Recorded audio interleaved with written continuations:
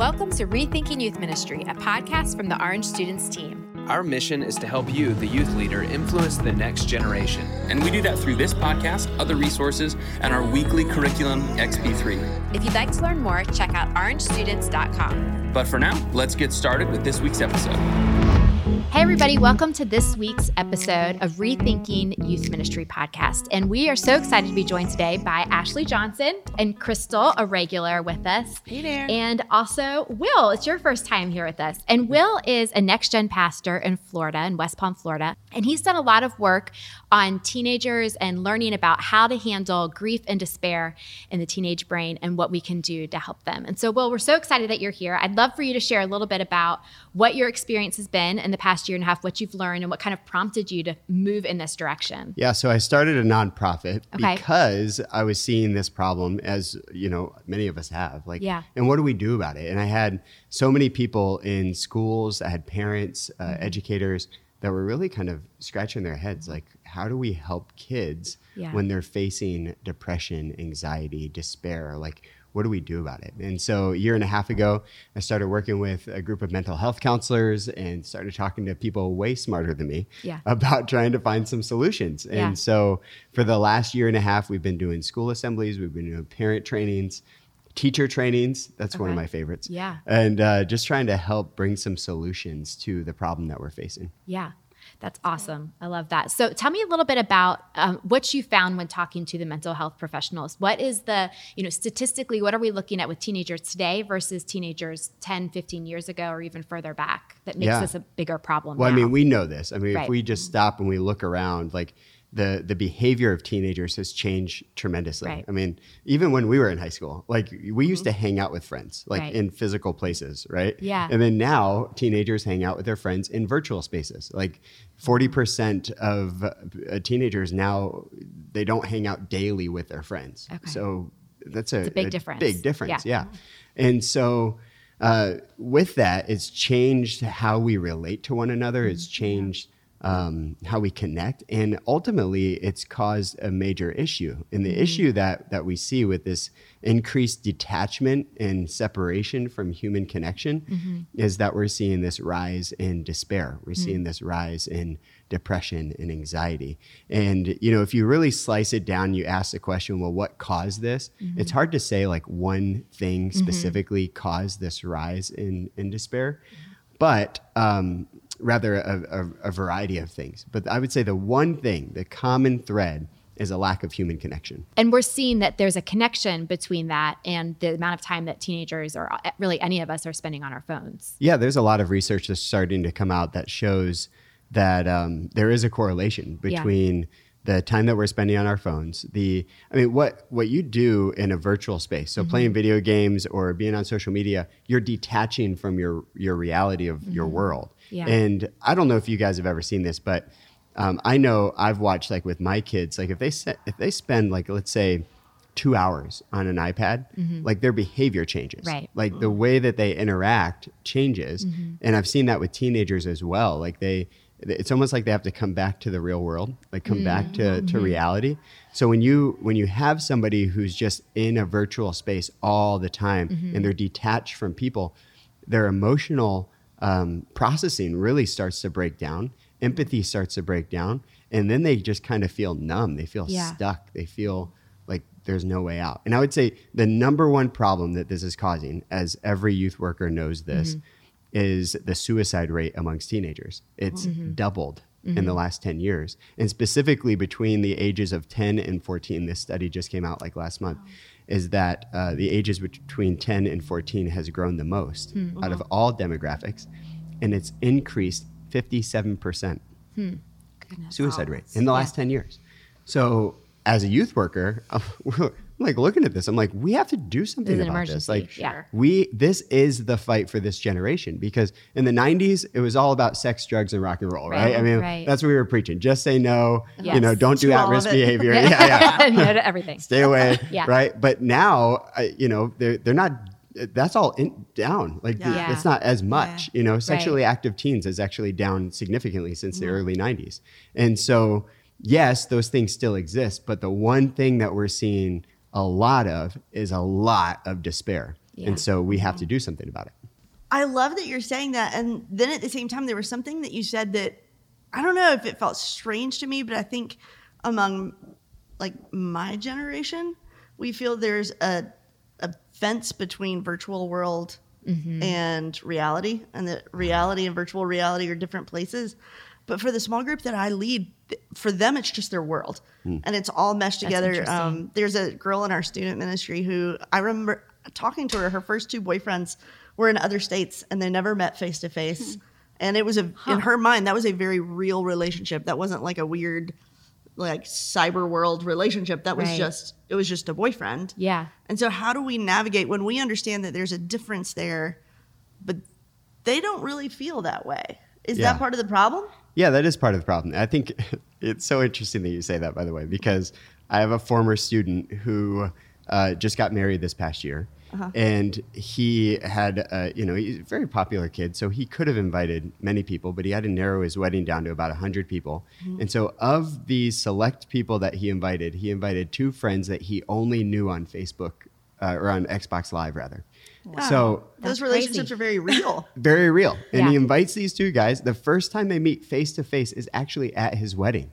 But he had such a deep friendship with them that he's like, I want you guys to be at my wedding. But that feels, to us, that feels like that's a different world. That's a virtual world. Or that's not real. That but feels to him, it was foreign to us. But I think for our students they don't remember a time before social media. Yeah. Like, they don't remember a time before internet.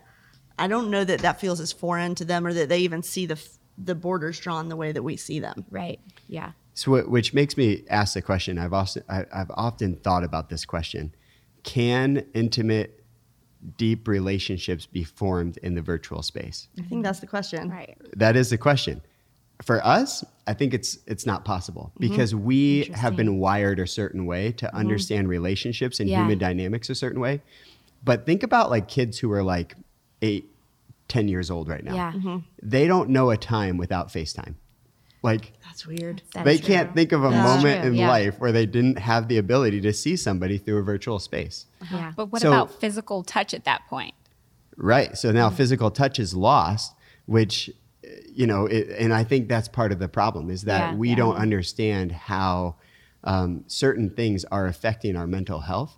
And physical touch, as you mentioned, that's a really big deal. Big piece, especially when you start going through a hard time. Like when you're facing despair, it's not enough to have somebody on the other side of the screen. You have to have somebody empathize with you and help you to feel felt, to help you to connect with the emotion. And perhaps that can be done in the virtual space, but if it's only being done in the virtual space, I think we're missing a major piece that actually promotes healing in the brain. Yeah. It's interesting. I think our audience probably doesn't know this, but all of us at the table know that you spoke in our staff meeting this morning, which was awesome. Phenomenal. Yeah. And one of the things you were talking about was the importance of eye contact. And I couldn't help but think the number of significant conversations I've had with the girls that I lead over FaceTime and how eye contact is not a real thing.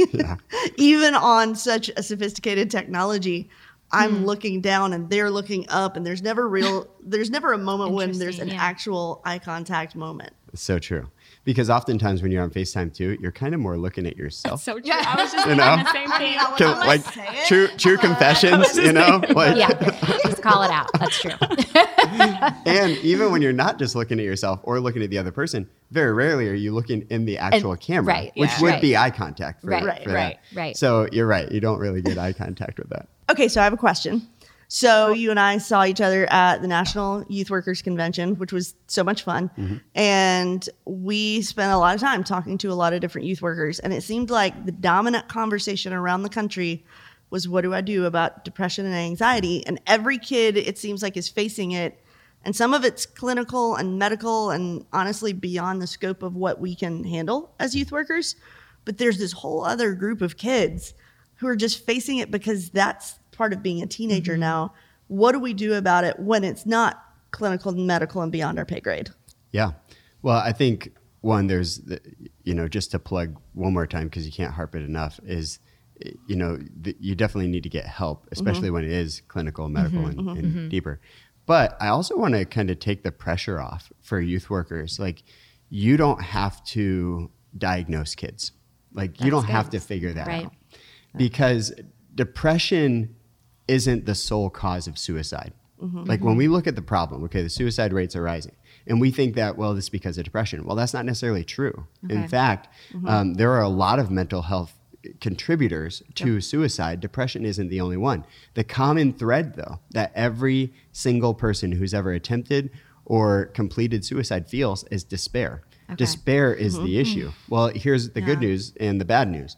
Everyone faces despair.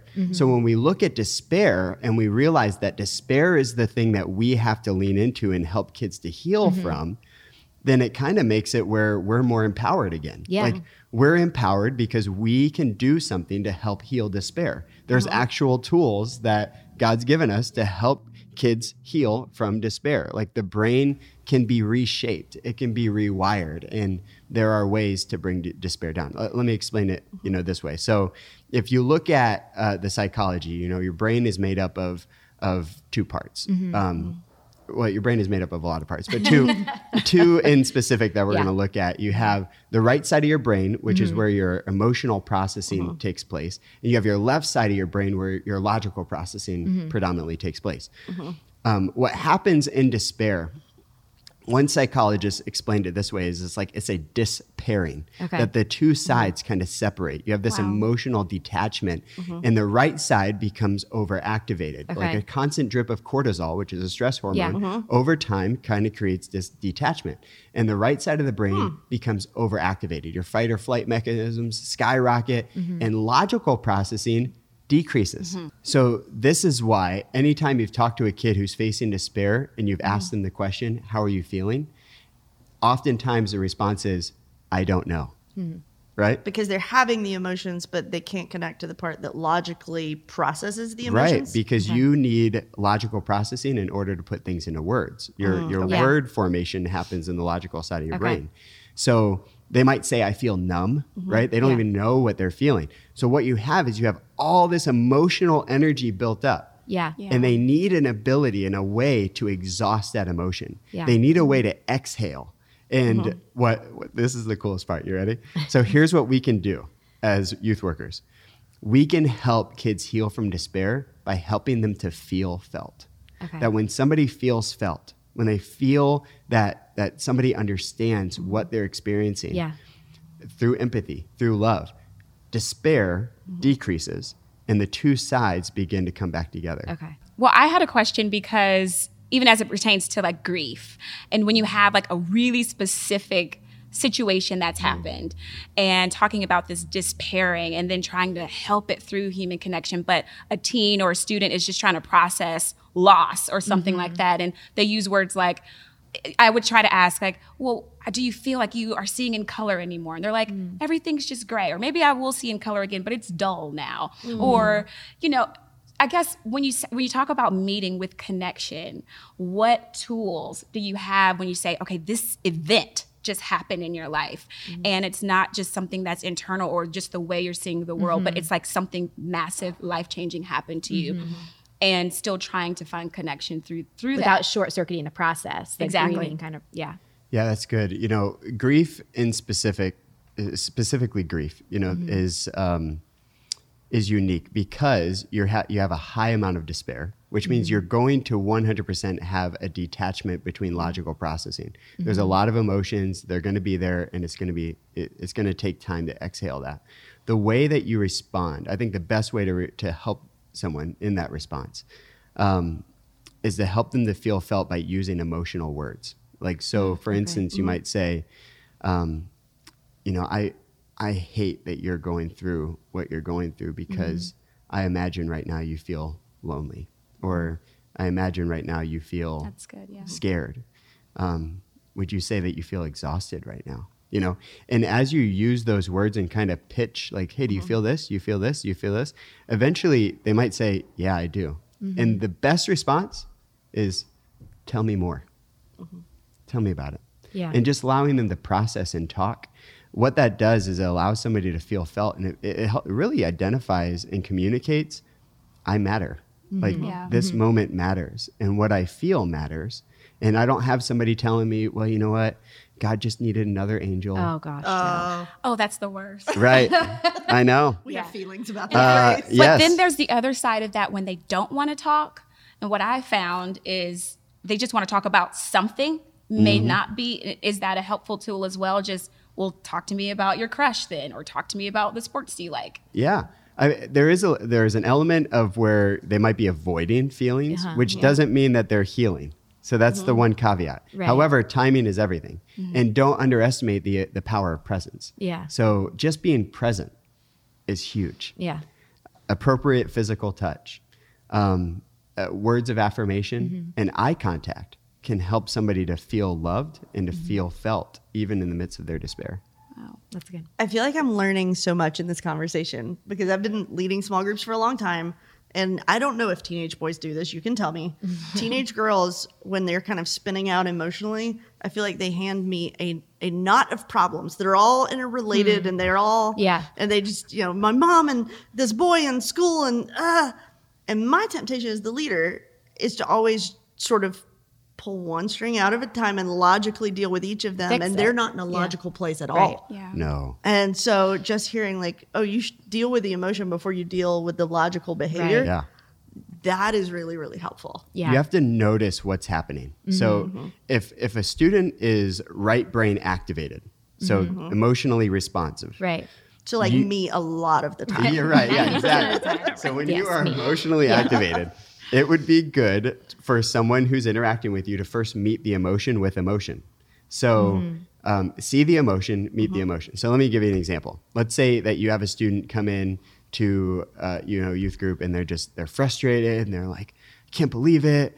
I failed this test and my teacher's such a jerk and blah blah blah, and they're just distraught, right? Maybe they're angry, maybe they're sad, and maybe it's a senior who's afraid that this is going to affect their college outcome, Right. and she's crying and she's she's just really upset.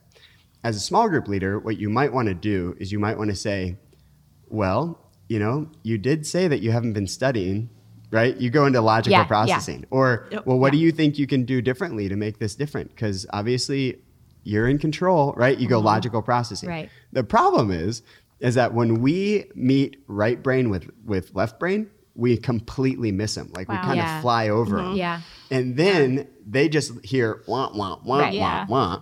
And meanwhile, they conclude, you don't really care about me. Yeah. Right? And you don't care about the situation. Yeah. But when we stop and we say, hey, I understand. Oh, that must suck. I am so sorry that you failed that test. And you must feel really disappointed right now.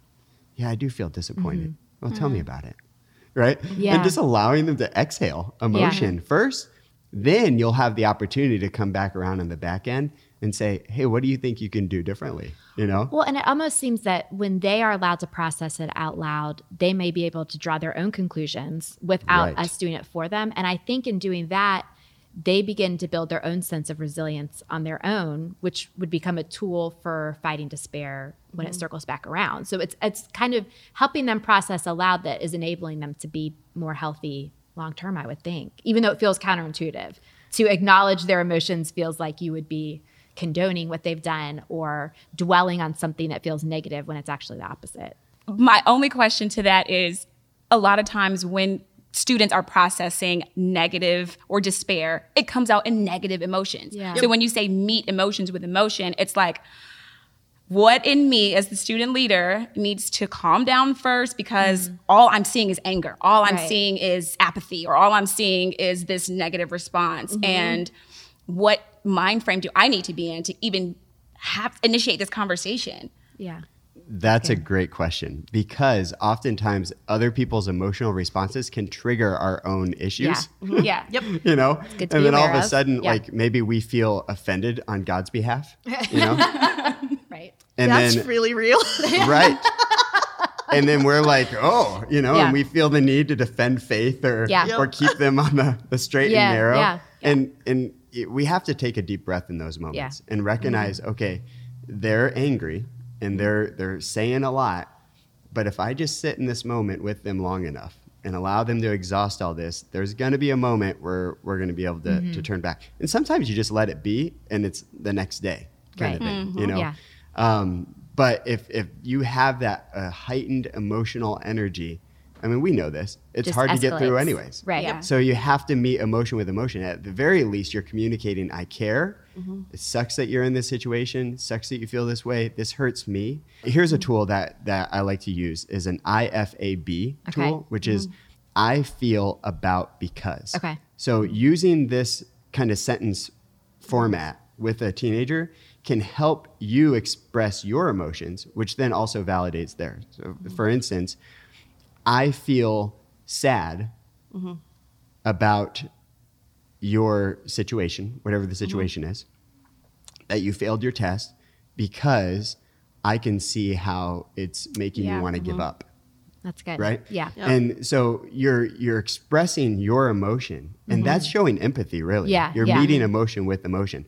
The problem is when we communicate like belief statements, and the belief statements kind of they just discard the emotion. What do Yeah. you mean by belief statements? Yeah. Like a belief statement, like you're better than this. You know. Oh yeah. Yeah. You know, or you shouldn't feel this way. You know, you have so much to be grateful for. Why aren't Right. you just grateful?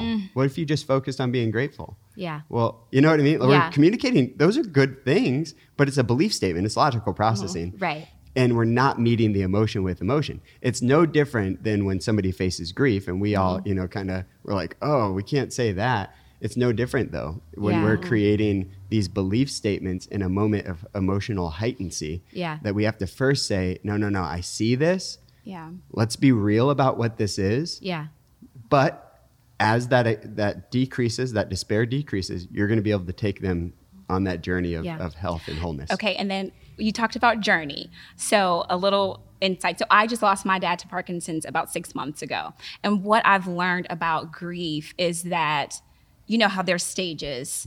There's the denial, the anger, the acceptance. And so when you're leading students though, sometimes I feel like as ministry leaders, we want to resolve something so fast. And we treat the stages as truth, but as like a graduation of like, oh, you were in the anger stage, so I'm going to give you all the resources, or your best friend just moved, or you just went to a new school, so this is what you can do. And then we expect them to move on to the next stage of however they're processing despair, but just a little bit more patience that, yeah, you might have had a really great breakthrough conversation with someone and felt that empathy, but that same emotion of anger or whatever may come back in the next day or two. Yes. And that patience is okay, especially in the first year of experiencing something And that traumatic. The grief isn't necessarily linear. It can be cyclical, and you're Yeah. coming back around to these. And like a revolving door almost. Yeah. I bet you can think of a circumstance in the last 6 months where somebody's projected on you where they believe you should be.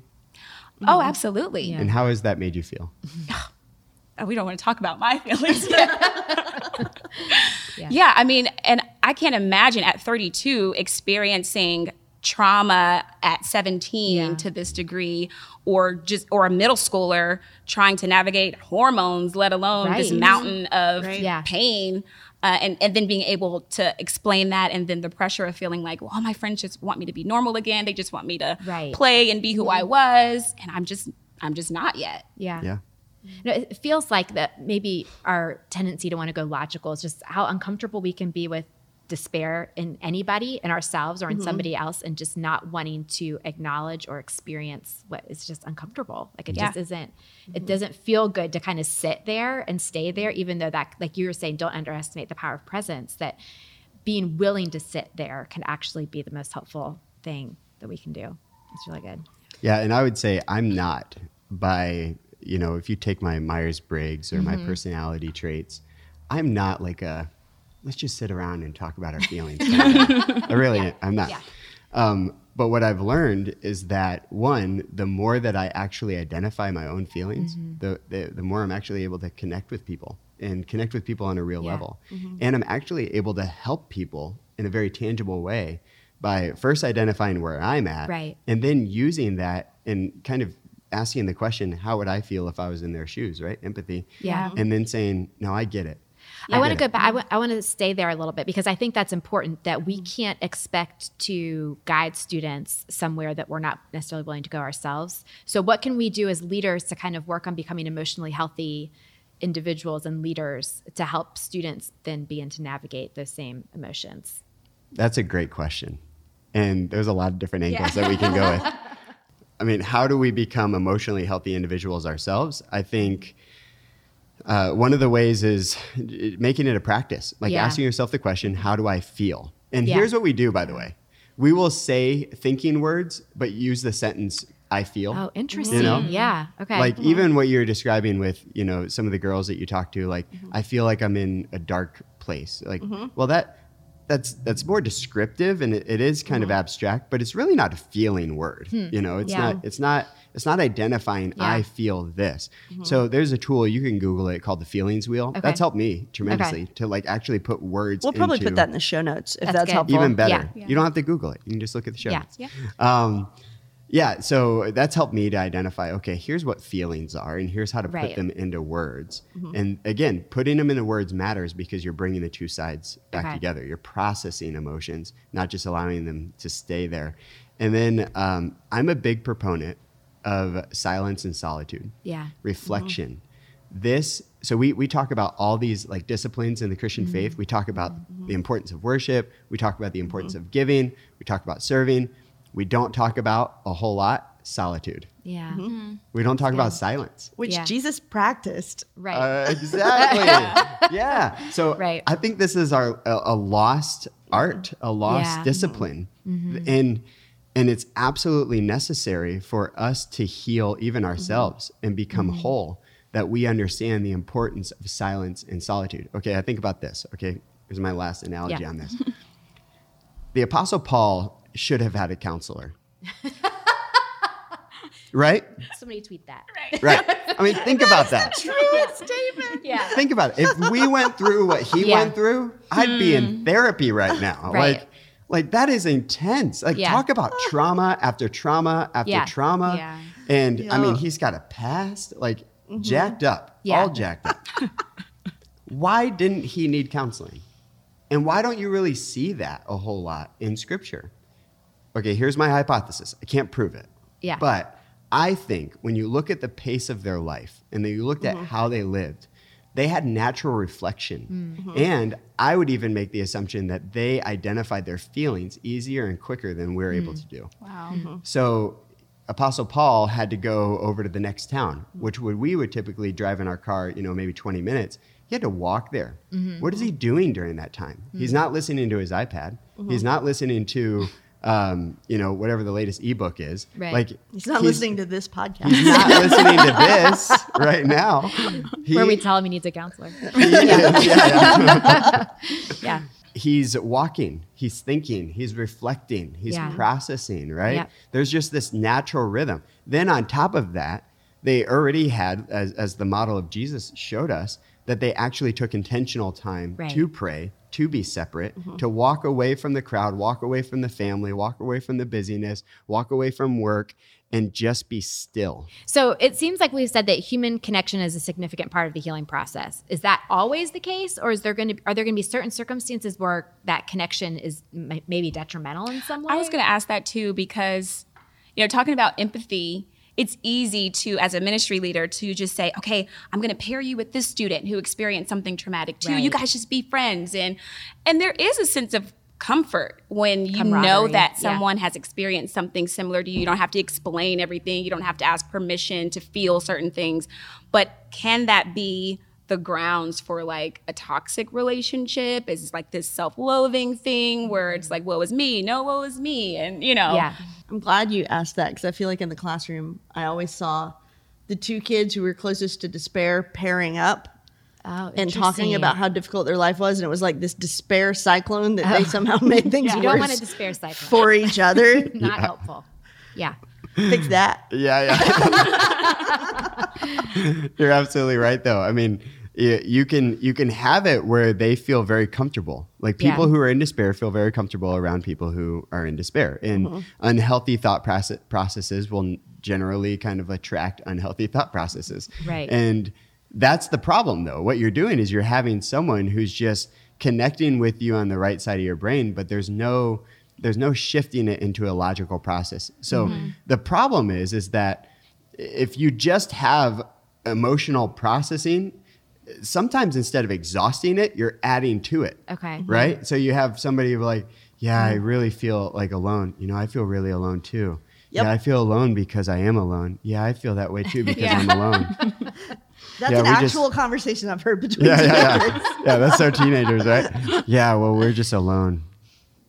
Right? Yep. And it's like, That's it. great. Well, what have we solved right now? Right. We've just added to our emotional pressure, right? Yeah.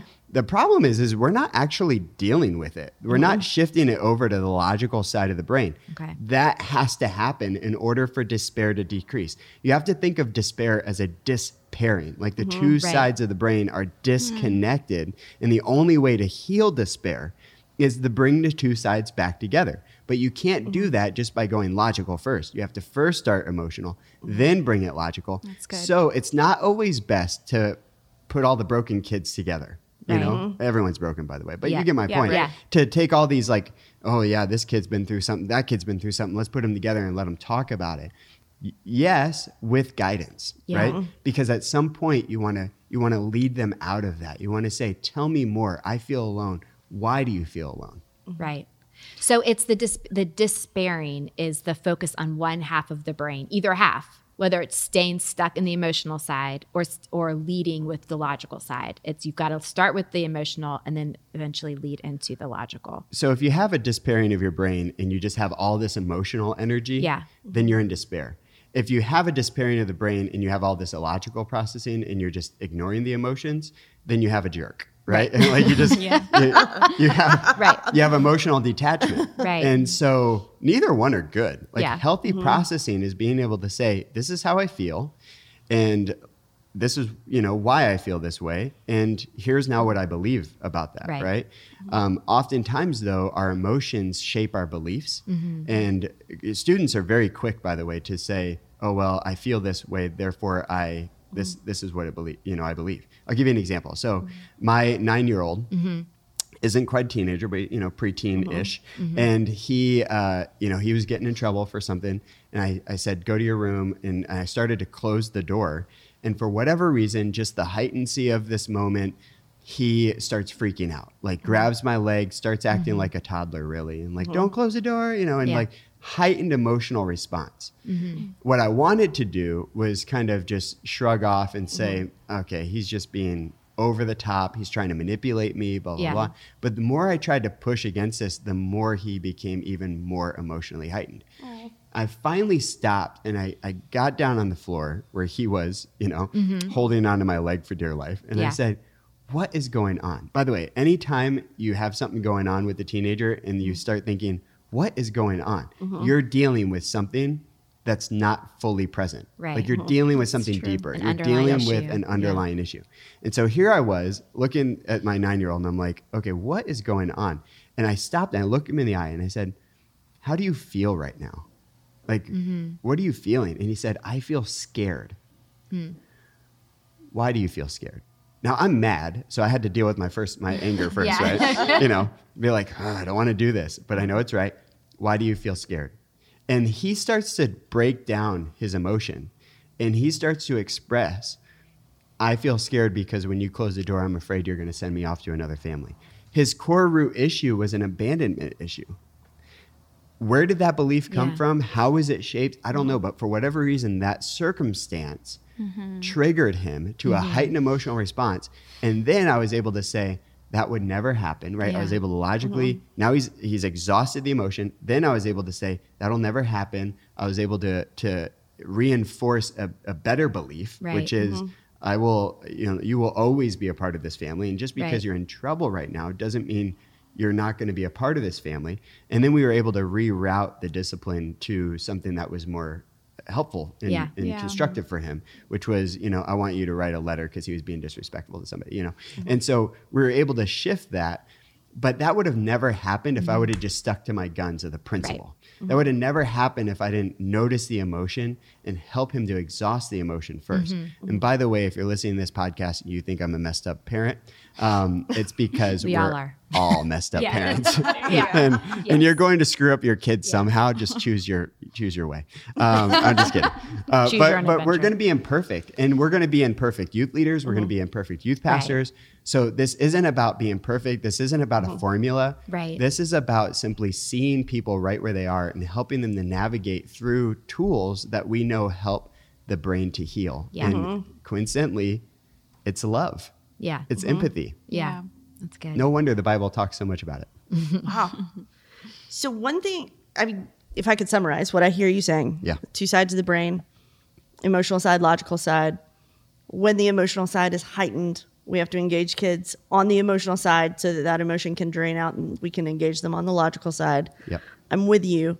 That all sounds, and I think you might agree with this, that sounds like it's true for neurotypical kids. Mm-hmm. I can't help but think about a young lady who was at our church who had a traumatic brain injury that left the left side of her brain not working. Wow. So all she had was the one side. Now, if you know much about brain science, which obviously you do, parts of the brain will then begin to engage and become the logical side that weren't before, which is fascinating. God is weird in that way, and I love it. But I think as leaders, we have to caution ourselves that not every kid is going to respond in this sort of neurotypical way. Yeah. And so getting to know parents and getting to like understand their academic situation, even when we can, being engaged in their special education programs might be helpful. Yeah. Mm-hmm. I think, you know, the tools and the approach definitely changes based off of the circumstances and the individual, especially when you're facing pretty big obstacles like that, you know, that are not typical. The one thing that I think is the common thread, though, that I think we all would agree, is that love and human connection still matters. Yep. Right? Yeah, for sure. Then if we stop and we look at an individual for who they are and we just listen long enough, like I bet you we're going to find some solutions to just help that individual. And again, it won't be, we checked our box, Right. we fixed the problem. Right.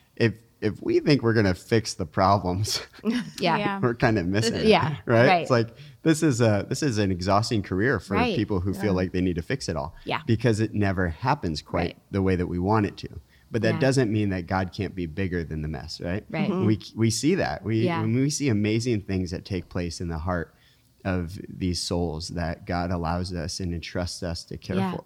Yeah. And it doesn't always make sense. Yeah. But all I know at the end of the day is that love and empathy matter. Yeah. And it's the quickest way to connect with any kid, any parent, any human being, no matter who they are.